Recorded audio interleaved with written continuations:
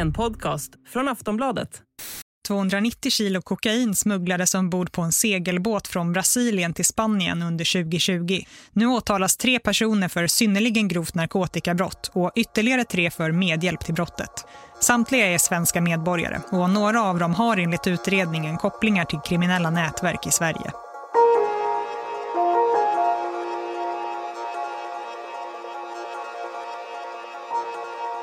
Segelbåten lastades med kokain värt flera hundra miljoner i gatuledet och färden över Atlanten blev strapatsrik. Kumpanerna tycktes trots många motgångar ändå lyckas med sin smugglingsresa. Vad de inblandade inte visste var att alla deras krypterade och mycket detaljerade meddelanden de sänt till varandra skulle användas emot dem flera år senare. Svensk polis hade inlett en operation tillsammans med flera andra myndigheter både i Sverige och i utlandet. Och snart kom verkligheten ifatt ligan. Det här är Knarkseglatsen, ett avsnitt av podden Aftonbladet Krim. Jag heter Anders Johansson.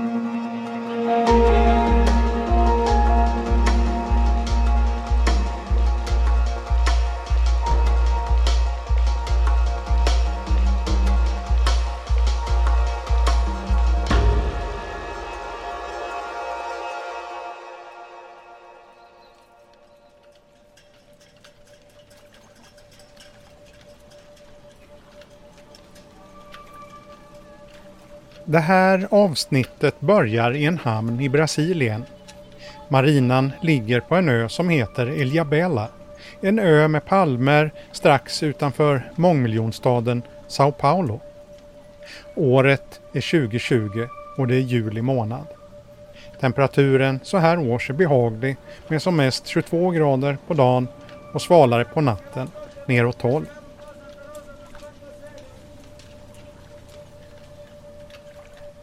Här ligger en 46-fot segelbåt, en Beneteau Oceanis, som heter Moby Dick.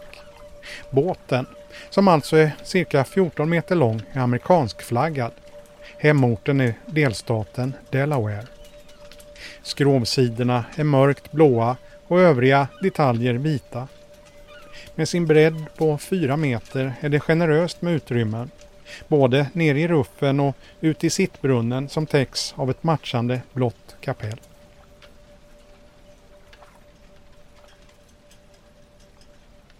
Båten har legat här i Brasilien i flera månader, sedan i mars, och har besökt några andra hamnar i landet före det. Det är inga amerikanska seglare som är på långsemester utan 2 svenska män i övre medelåldern. Planen var egentligen inte att ligga här någon längre tid utan ganska snabbt lasta ombord resväskor och fylla bränsletanken på 240 liter. Samt skaffa en massa extra dunkar, sammanlagt 700 liter diesel. Och sen gå ut på nästa etapp, att korsa Atlanten.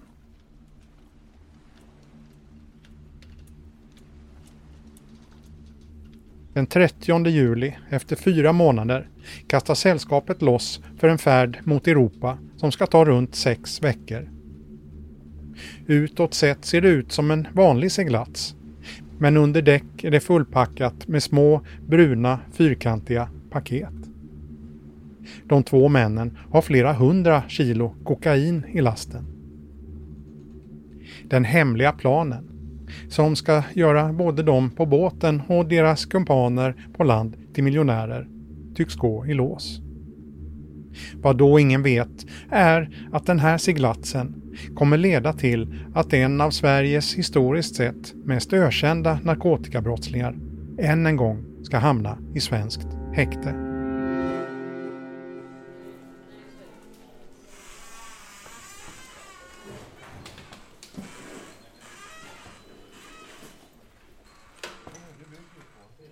Vi befinner oss i gamla polishuset i Stockholm. Det är onsdag den 4 oktober. Klockan är strax före 11. Här utanför receptionen har landets stora nyhetsredaktioner samlats. olika team med kameraväskor och stativ. En uniformerad väktare öppnar sedan en dörr och ställer upp den med en dörrstoppkil med skaft. Det blir en liten kö in till en enklare form av säkerhetskoll, där 2 andra väktare tittar igenom väskorna som ska tas vidare med in. Jag reser lätt idag. Ja, det gör det verkligen. Du är ett föredöme i kåren som andra ord. Dagens minsta resenärer, om man ska uttrycka sig. Vi går vidare in till pressrummet. En lokal med ett drygt 20-tal stolar i rader och ett podium bestående av 3 bord med namnskyltar. 3 myndigheter ska gemensamt berätta om en nyhet. Och då inleder Sara. Varsågod. Tack så mycket. Ja, jag är ju förundersökningsledare för den här utredningen som jag har väckt åtal i idag. Det är 6 personer som har åtalats för synnerligen grovt narkotikabrott och för medhjälp till synnerligen grovt narkotikabrott. Och mitt påstående är att 290 kilo kokain har transporterats på en segelbåt från Brasilien till Spanien.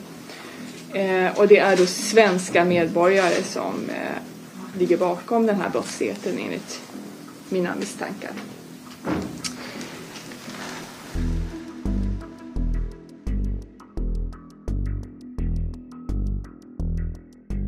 Det här avsnittet ska handla om hur ett jätteparti kokain värt flera 100 miljoner i gatuledet beställs från ett sydamerikanskt drogsyndikat. En smugglingstransport som sker med segelbåt över Atlanten och som bara är en av flera grenar av ett nätverks brottslighet i Sverige. Det hela kan avslöjas först flera år efter att det har hänt. Som i många andra uppmärksammade fall kunde bevisen hittas i knäckta krypterade chattar. Just det här fallet börjar i mitten av november 2019 när ett svenskägt bolag köper en båt i Turkiet. Åklagaren Sara Nilsson berättar. Det började med information om den här båten för min del som heter Moby Dick. Båten, som alltså går under namnet Moby Dick, är en robust segelbåt i blått och vitt. Den båten utifrån utredningen har köpts i Turkiet för kontanter. Nästan 2 miljoner svenska kronor i kontanter. Drygt 2 veckor efter att båten bytt händer hissar den segel och lämnar Turkiet. Ombord finns 2 svenska män i övre medelåldern. Vi kommer kalla dem kaptenen och gasten. De har många månaders resa framför sig. Ja, den här båten seglar jag från Turkiet efter att man har köpt den. Och förs till Brasilien via ett antal hamnar på vägen. Det är ju en ganska lång seglats. Första stoppet sker i hamnen Agios Nikolas på ön Kreta i Grekland efter drygt en veckas segling. En månad senare verkar båten ha lagt till i Palermo, Italien. 2019 blir 2020 och på andra sidan nyåret ankommer båten till Ibiza. De båda männen uppger för tullpersonalen att de ska till Stockholm. Men nästa gång båten lägger till är det istället i Agadir i Marocko. Några veckor senare lägger båten till på Kanarieöarna. Här kommer den ligga ett tag. Under den här perioden skickas en mängd meddelanden mellan olika parter i det krypterade chattsystemet Sky ECC. Enligt åklagaren är det meddelanden från personer som på olika sätt är involverade i seglatsen. Både mellan de som är på båten och andra som befinner sig på svensk mark men som betalar för resan. Den 23 januari skriver en person. Perfekt maestro, då var det klart med etapp 1. Under de här dagarna tycks båten ligga still i hamnen på Las Palmas. I den krypterade kommunikationen framgår att det saknas pengar för att fortsätta resan. En användare skriver att det behövs 15 till 20 000 euro för att köpa ett nytt segel, mat, diesel och annat. En annan svarar. Hur kan det bli så mycket? Jag vill se lite siffror nu, maestro. Det har sinat iväg med budgeten kraftigt. Men det hela verkar lösa sig. Under de följande dagarna handlar mycket av konversationen om huruvida de ska bygga lönnfack eller ej på båten. Det är stundtals frustrerat i chattarna. Saker drar ut på tiden och pengarna rinner iväg. Men så, den 20 februari, efter mer än en månad på Kanarieöarna, så seglar till slut Moby Dick igen.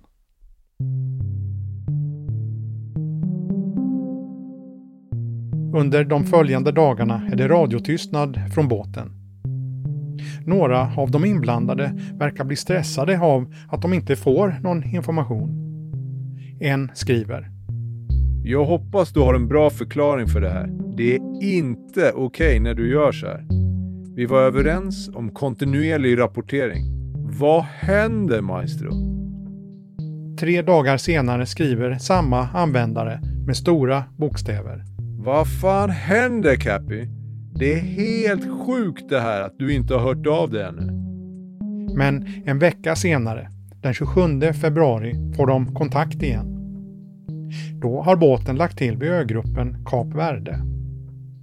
Även här tycks det bli problem som fördröjer resan. En vecka senare, den 4 mars, skriver en användare: Upp och nicka. Sockerdricka. Kort senare i stora bokstäver: Allvarligt, Cappy. Du får skärpa dig nu. Du sa igår kväll eller tidigt idag. Vad händer? Samma användare fortsätter: Är det så att du ändrar schema så måste du väl förstå bättre och höra av dig. Börjar bli tröttsamt det här. Samma fucking visa varje dag. Kaptenen förklarar att han ägnat sig åt att fixa saker inför avresan. Men den förklaringen landar inte bra. En annan användare skriver kort senare: Snälla människa, ge dig iväg bara. Kaptenen verkar ta dem på orden. Samma dag meddelar han att de är på väg. Nu börjar den stora seglatsen över Atlanten. Den 17 mars kommer ett nytt meddelande. Hej, är i området snart. I Recife. Efter sammanlagt nästan 3 månaders segling har båten tagit sig till Brasilien. I chattarna är det god stämning, men det dyker snabbt upp nya problem. Bland annat när det framkommer att kaptenen tagit med sig liftare på resan över Atlanten. Han skriver: Jag skyllde ungefär 600 euro till ett par liftare som jag har med från CV. CV tros stå för Kap Verde. De andra användarna verkar förbluffade och en svarar med en emoji där en person tar sig för pannan. Situationen med liftarna verkar lösa sig, men problemen kommer fortsätta. Dessutom så är corona till under den här perioden. Kaptenen adresserar själv problemet. Hur går det med corona nu? Kommer båtar att kunna föra omkring eller blir det att ligga och vänta ut epidemin någonstans? Båtsällskapet blir lika tagna på sängen som resten av världen. Corona sveper över land efter land, vilket snart märks överallt. Även i det här gängets krypterade chattar. Efter att båten lagt till stannar operationen av. Organisatörerna på hemmaplan råder kaptenen att ligga lågt. En skriver: Det är ett dödligt virus, kapten. Ta det på allvar. Inga luder eller människor. Håll alla på avstånd så gott det går. Sen går veckorna. Projektet står still. Konversationerna går varma. Men det mesta handlar om att de ska ligga lågt, vänta ut corona och om att de måste skicka mer pengar till kaptenen. En av de misstänkta organisatörerna försöker lugna ner kaptenen och hans gast. Jag förstår att det är tråkigt att bara sitta och häcka på båten. Men glöm inte varför vi är där. Sen är det givetvis balansgång för att framstå som en strandad turist eller en mystisk eremit. Fast ha detta i tankarna hela tiden, kapten. Det är våra liv på spel och en jävla massa pengar. Hela vår framtid hänger på dina beslut och hur ni beter er där borta nu. Några veckor senare sammanfattar samma användare läget. Vi är helt enkelt i en katastrofsituation som ingen kunnat förutse. Veckorna fortsätter gå. Pengarna rinner iväg. Men i slutet av maj händer något.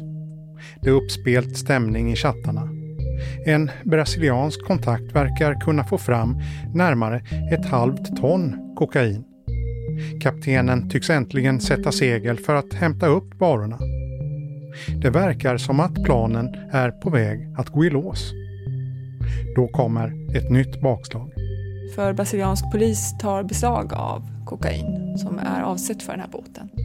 Ja, den 5 juni beslagtar brasiliansk militärpolis 491 kilo kokain från ett mindre flygplan. Dagen efter skrivs det i chattarna igen. De plockat grejerna i Brasil. Samma användare beskriver det som en katastrof, men att det inte är kört. Sen skriver samma användare. Vilken fucking dag, bre!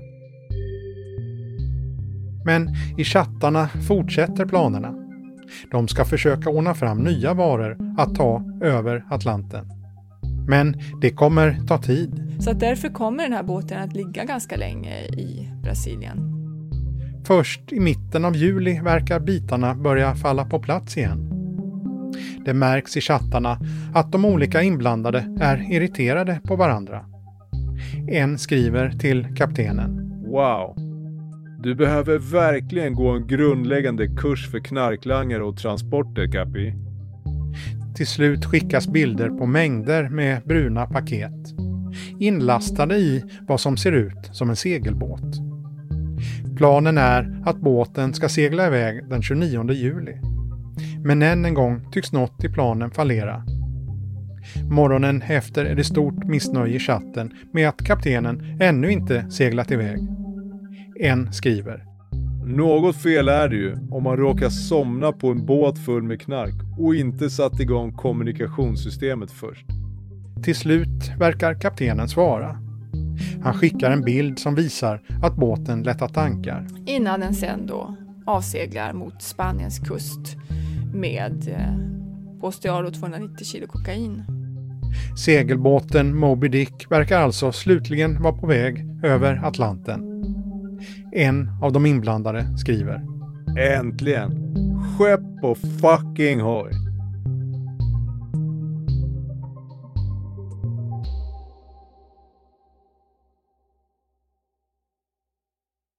Vad som händer med kokainet som ska ha varit ombord på Moby Dick vet vi inte. Det görs aldrig något tillslag där partiet beslagtas. Men i utredningen går det i efterhand att följa kokainets väg över Atlanten till Spanien. Vi kan ju följa spåren via de krypterade chattarna. Att det är personer i Spanien som ingår i det här sydamerikanska brottssyndikatet eller har ett väldigt nära samarbete med dem som tar emot narkotikan. Och sen kan inte vi följa den längre. Spanien är ju en hubb för kokain ut till resten av Europa. Men vi har inte i utredningen kunnat följa narkotikans spår längre än så. Narkotikan kanske stannade i Spanien eller fördes vidare till andra länder. Även om destinationen är oklar gör åklagaren gällande att just den här sortens kokaintransporter är en del av grov organiserad brottslighet som styrs från Sverige. Det ska ta viss tid innan polisen kommer de misstänkta på spåren och det är framförallt de krypterade chattarna som leder polisen rätt.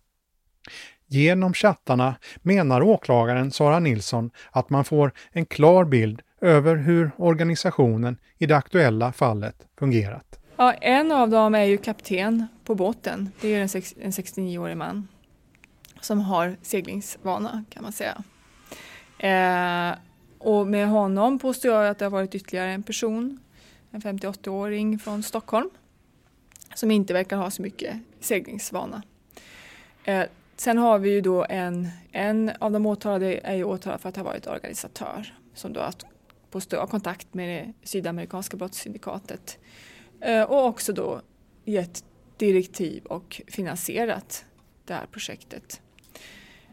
Därutöver så är det 3 personer som har agerat från Sverige. 2 av dem är också åtalade för andra brott i Sverige. Synnerligen grova narkotikabrott och grovt vapenbrott. Och de misstänks bland annat för att ha hjälpt till att ha finansierat det här brottet.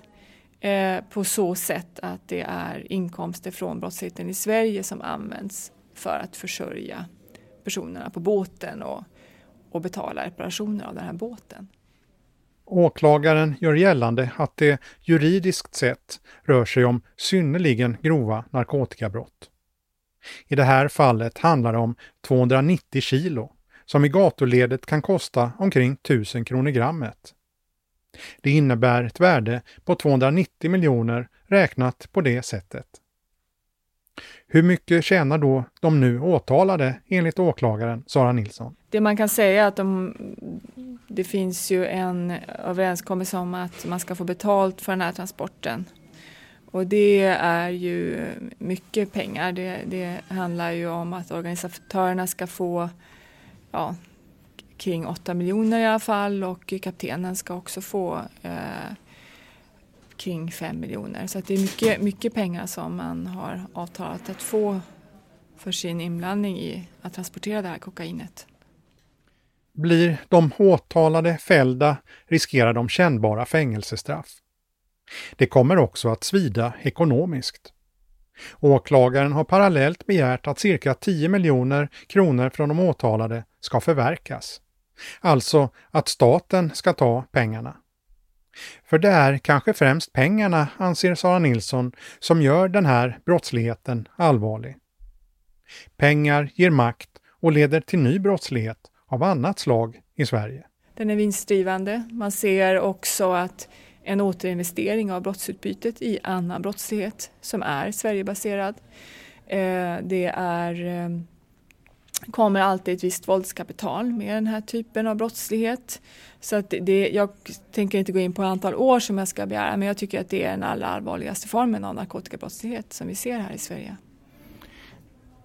Det är ett ord som ofta används, återinvestering i brottslighet. Vad betyder det rent konkret? Alltså rent konkret så är det ju så att om man ska bedriva ett företag så behöver man pengar in för att kunna betala det man ska köpa in. Och det ska också vara vinst för de som driver det här företaget. Och rent konkret så tycker jag att det ser ut att vara på precis samma sätt i de kriminella nätverken. Man behöver pengar in. Det kostar att driva runt ett kriminellt nätverk. Det är en massa utgifter. Och det är naturligtvis också så att de som är inblandade i det här vill göra en vinst. Så det är ju det, och rent konkret i det här ärendet så kan man ju se då att i chattarna hur det skickas direktiv om att pengar som kommer från narkotikaförsäljning ska hanteras på olika sätt, placeras på olika ställen och bland annat då skickas till de här personerna på båten. Och det finns också indikationer på att det här vederlaget som man får för transporten, att det återinvesteras i brottsligheten i Sverige. Det här ger pengar åt alla, och pengar ger ju också möjligheter och makt. Så att det är det som jag tycker gör att den här brottsligheten är så allvarlig.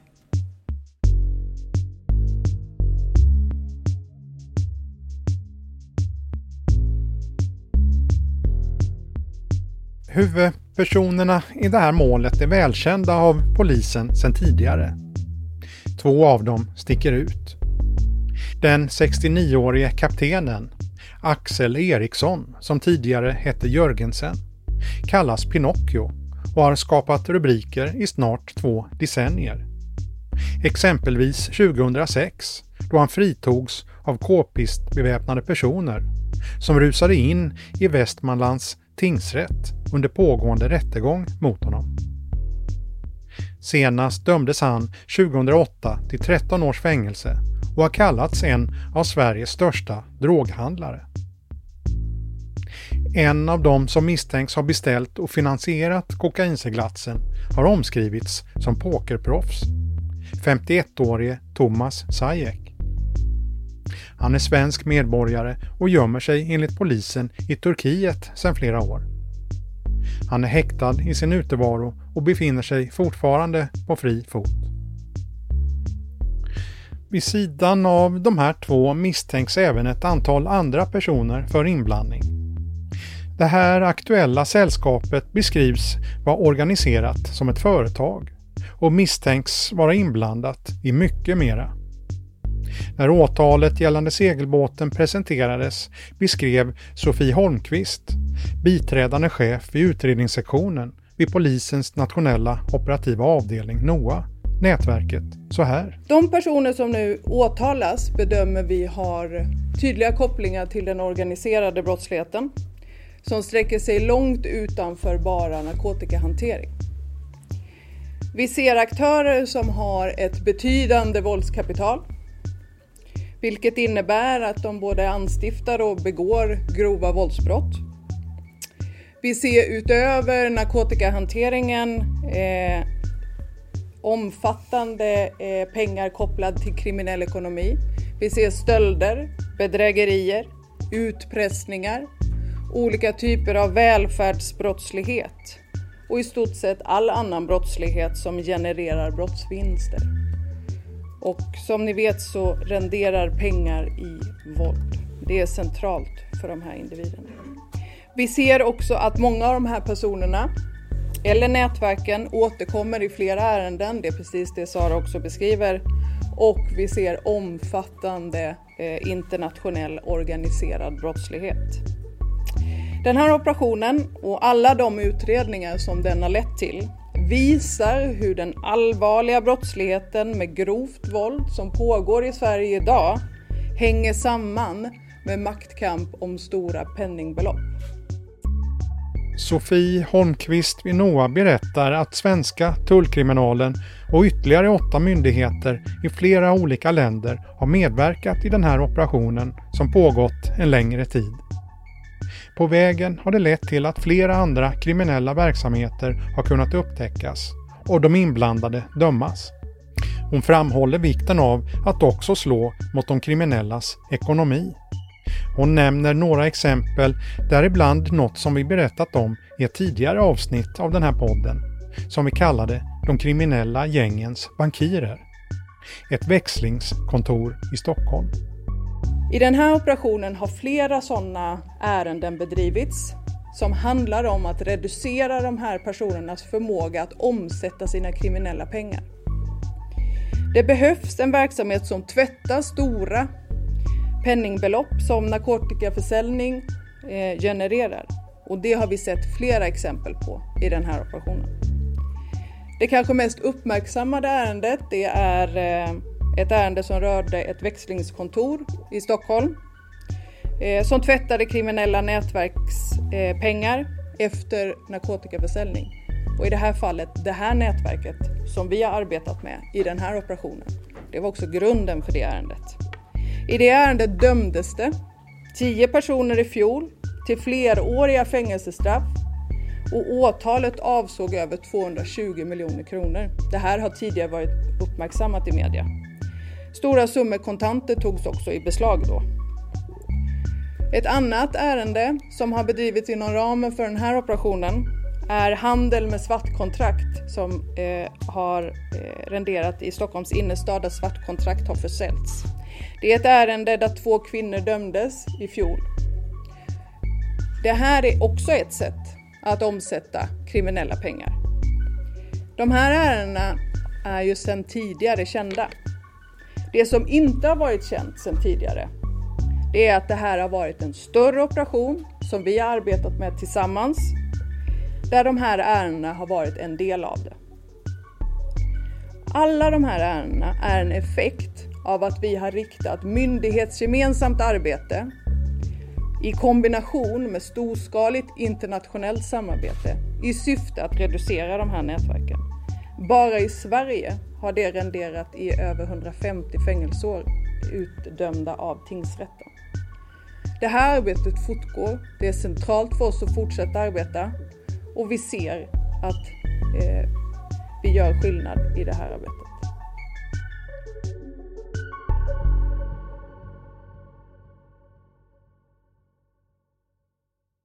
Hur det kommer gå i det här målet vet vi inte när vi spelar in det här avsnittet. Det förväntas bli en lång rättegång, så domen i målet är fortfarande många veckor bort. Det förtjänar därför att påpekas att de inblandade ska betraktas som oskyldiga. Vi lämnar därmed berättelsen om just den här kokainseglatsen. Men vi ska fortsatt hålla oss till samma ämne. För vissa av detaljerna i det här målet känns bekanta. En segelbåt avsedd för fritidsbruk som går över Atlanten med kokain i lasten. Hur vanligt det här smugglingssättet är vill polis och åklagare inte uttala sig om, eftersom det finns få kända fall och ett förmodat stort mörkertal. Men vi vände oss till en person som får sägas vara expert i ämnet. En person som fått en närmast unik insyn i den här ljusskygga branschen. Hallå, det är jag som är Anders. Det hittade rätt. Ja, det gjorde jag. Det är också Anders. Ja, det är faktiskt lätt att komma ihåg. Ja, det var helt rätt. Vi är i Göteborg, i stadsdelen Majorna, med utsikt över inloppet till staden. Den vi är här för att träffa har genom åren haft en mängd olika jobb. Han räknar upp några av dem. Jag har en lång bit inom restaurangbranschen. Jag har jobbat med alla positioner där. Sista här i Göteborg var jag hovmästare på park. Jag har varit elektriker, servicetekniker på AG i Osby. Jag har varit lärare på Chalmers och så vidare. Jag har byggt 2 hus själv. Jag jobbar med det mesta och det är en fördel när man är på sjön att man kan klara det mesta. Mäta en elektrisk krets eller snickra lite. Rösten tillhör en 67-årig man som heter Maurits Andersson. I media omskriven som ensamseglaren. 2010 blev han rikskändis när han greps med över 1 ton kokain på en segelbåt i den uppmärksammade Operation Playa. Ett fall där polisen använder sig av infiltratörer för att avslöja en enorm narkotikahärva. Maurits var den som i slutändan dömdes hårdast. Han fick 14 års fängelse. Ett straff som han nu avtjänat. När Maurits Andersson fick frågan om han kunde genomföra transporten var han sedan flera år bosatt utomlands. Han hade bland annat en egen verksamhet i Florida där han reparerade stormskadade båtar som han sen sålde vidare. Jag började från Bahamas där. Jag smugglade lite haitier och fick ett startkapital och sen köpte jag kraschade båtar. Så jag hade väl 10 anställda i Fort Pierce som jobbar med kraschade båtar då. Sa du att du gjorde en smugglingsresa först? Ja, jag har smugglat flera haitier från Bahamas till Florida.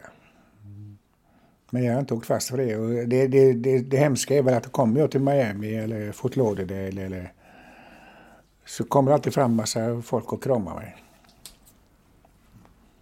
Åren gick och under 2010 var det Martinique i Karibien som var hans hemvist. Jag var nästan uteslutande på Martinique. Eller jag var ju runt Bahamas, Florida. Men sen var jag hade en tjej på Martinique. Vad levde du för liv då? Lugnt, sansat. Jag är ingen sån person. Så att jag hade en tjej som jag umgicks med. Tog promenader ibland och tittade på raset som var på Martinique. Och så här. Exakt hur det gick till vill han inte berätta, men eftersom det var känt att han var en skicklig seglare fick han en dag en förfrågan. Ja, förfrågan var om jag kunde segla över Atlanten och det kunde jag ju och då skulle jag få väldigt bra betalt. Och det var så mycket pengar så att jag tyckte det var intressant under rätt förutsättningar. Det var det som var sporren för mig. Vad var det för pengar? Det var några miljoner. 5 kanske. Det handlade om ett större parti kokain. 1,2 ton. 1200 kilo. I missbrukarledet värt runt 1 miljard kronor. Men jag skulle segla själv och jag vill inte veta mer faktiskt, ska jag vara ärligt. Jag vill inte att någon skulle veta vem jag var eller hur jag såg ut eller prata med någon i telefon eller någonting, utan det var bara en enda kontakt jag hade. Hur bedömde du risken att något skulle gå snett? Om ingen visste vem jag var i min tro så skulle det vara lite risk. För jag har seglat över Atlanten innan. Alltså, så att jag vet att man ser inte flygplan, ser inte en båt nästan. Och som sagt, jag gjorde det också officiellt. Jag la upp en hemsida som förklarade för andra båtar skulle segla också. Så det skulle inte vara något konstigt att segla över. Det var tillsammans med andra båtar fast inte riktigt samma tid. Så det var mitt upplägg. Gömma mig i det officiella. Det bestämdes ett datum och en plats långt ute till havs. Ett avstånd som Maurits Andersson beskriver som mellan Göteborg och förbi Skagen. Sen gick det fort.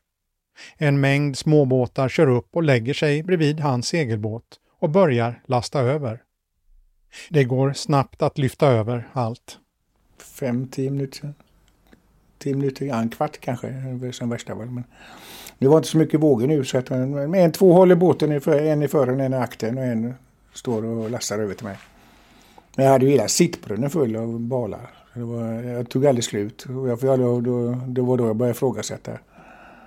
1,5 ton det var lite mer mycket. Jag trodde det skulle vara under 1 ton. Och vad hände sen? Ja, sen seglade jag. Skulle jag iväg. Nästa mål var Bermuda. Så jag seglade iväg. Det var jättefin vind. Det gick fort. Det gick så fort så att den här kustbevakningsbåten som skulle ta fast mig, han inte med. Det var därför jag hann ut i Atlanten. Och vad hände där ute? Jag hade precis skulle lägga mig och sova. Jag hade sovit i sittbrunnen i det läget. Det är varmt och gott. Och jag vaknade lite grann. Ja, visste inte vad det var om det var någonting utav. Men när jag tittar upp så står det 3-4 man i en sån liten snabbgående båt. En jagare ligger 100 meter bort. Eller jagare, så kustbevakningsbåt. Så står de i sikta med gevär, så då säger man inte så mycket. Hur gick dina tankar då? Nu har jag åkt dit. Det finns inte så mycket mer att säga. Alla undrar om man ska bli helt hysterisk. Jag satte mig och tog ett glas vin faktiskt. Det skulle bli ett av de sista glasen på länge. Maurits Andersson greps, blev åtalad i en lång rättsprocess som alltså slutade med 14 års fängelse. Fängelset som sådan, men jag var häktad i 4 år och 4 månader vad det var. Det tog väldigt hårt på krafterna. Det var en befrielse att komma till fängelset. Det tog på krafterna. Hur var det rent konkret? För det första så fick jag ju akut D-vitaminbrist. Jag blev alldeles mjuk i benen. Jag kunde inte gå. Jag tappade tänderna. Och som sagt, för jag vet inte om någon kan tänka sig sitta i en sån liten cell där 3 kvadrat eller vad är det? Eller 9 kvadrat kanske. Utan att se ut, utan att träffa människor i 3-4 år. Och då blir man konstig. Alla blir konstiga som har tillbringat så lång tid i häkte. Ångrar du det som hände? Absolut. Det är ju ingenting att snacka om. Det är fruktansvärt. Alltså. Man kan inte föreställa sig hur hemskt det skulle vara att åka fast. Och hur man blir behandlad. Och jag förlorar allt. Precis allting. Till och med mina kalsonger försvann. Så att jag hade absolut ingenting kvar. Allting som jag jobbat för i hela mitt liv försvann. De tog allt. Bilar, båtar, företag, hus. Allt. Plus min verkstad försvann. Allt jag hade där. Båtar, verktyg. Och som sagt mina kalsonger också. Nu åtalas en grupp personer för en liknande seglats mellan Brasilien och Spanien. Hur tänker du när du hör det? Jag tror mig veta att det går kanske 100 båtar varje år över Atlanten. Så att det här är inget nytt på något sätt. Det är olika vägar, olika tillvägagångssätt, men i praktiken så sker det hela tiden. Hänger det inte under något fraktfartyg så går det med segelbåtar. Eller ubåtar för en del också, men då är det till USA och Mexiko. Men segelbåtar används för storskalig smuggling? Ja, det har det gjort hela tiden. Absolut. Om det går 12 båtar och en åker fast så är det inom marginalen för felmarginalen så att säga. 10% svinn. Maurits Andersson hamnade nu själv i den kategorin. Han åkte fast och berättade att han blev varse att i den här världen, i den kriminella världen, finns ingen heder. Givna löften, hjärtliga kramar, handslag som kanske betyder något i andra sammanhang gäller inte här. Jag blev lovad på en stor fest att självklart skulle jag bli omhändertagen om jag hamnar i fängelset.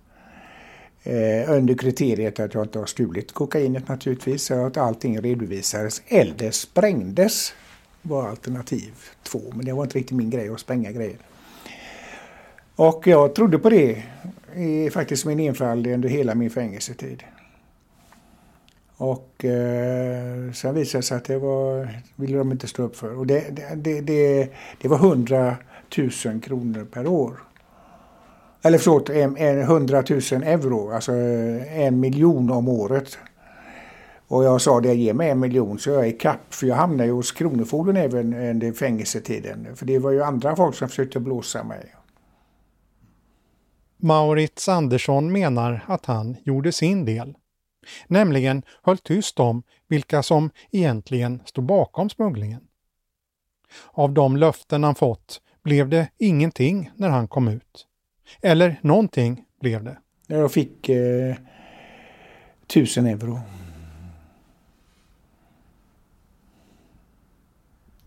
Och då vill jag betala i alla fall mina tänder. 70 000 är vad det kostar. Och det fick jag inte så mycket svar på. Du kände dig lurad?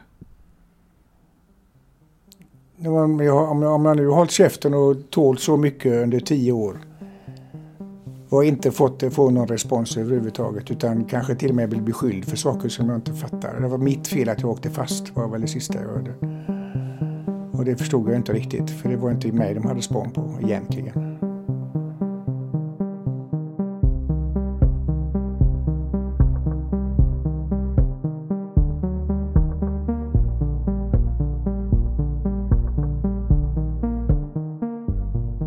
Maurits Andersson betecknar sig numera som pensionär. Han har avtjänat sitt straff och bor i ett hus i västra Sverige och har en liten verkstad där han renoverar lite mindre båtar som han sen säljer vidare. Han har levt ett mycket händelserikt liv. Som huvudperson i Sveriges största och mest omfattande narkotikaärende har han också fått dyrköpta erfarenheter. Slutsatsen är att det inte var värt det. Det här är en livsfarlig bransch. Det handlar om så mycket pengar och det finns inga skrupler och det finns absolut ingen heder och har upptäckt själv på vägen. Så det får man tänka på. Då får man ha väldigt, väldigt säkra kort om man ska göra det. Och som sagt, det finns inga säkra kontakter där nere.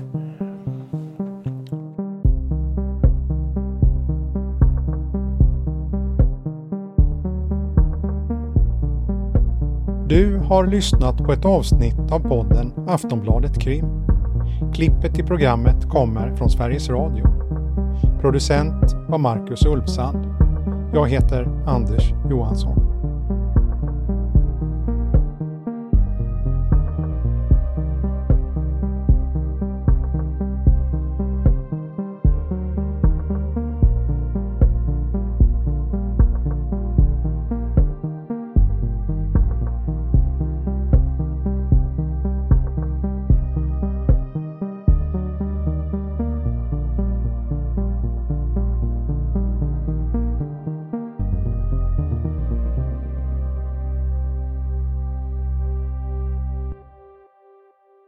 Du har lyssnat på en podcast från Aftonbladet. Ansvarig utgivare är Lena K. Samuelsson.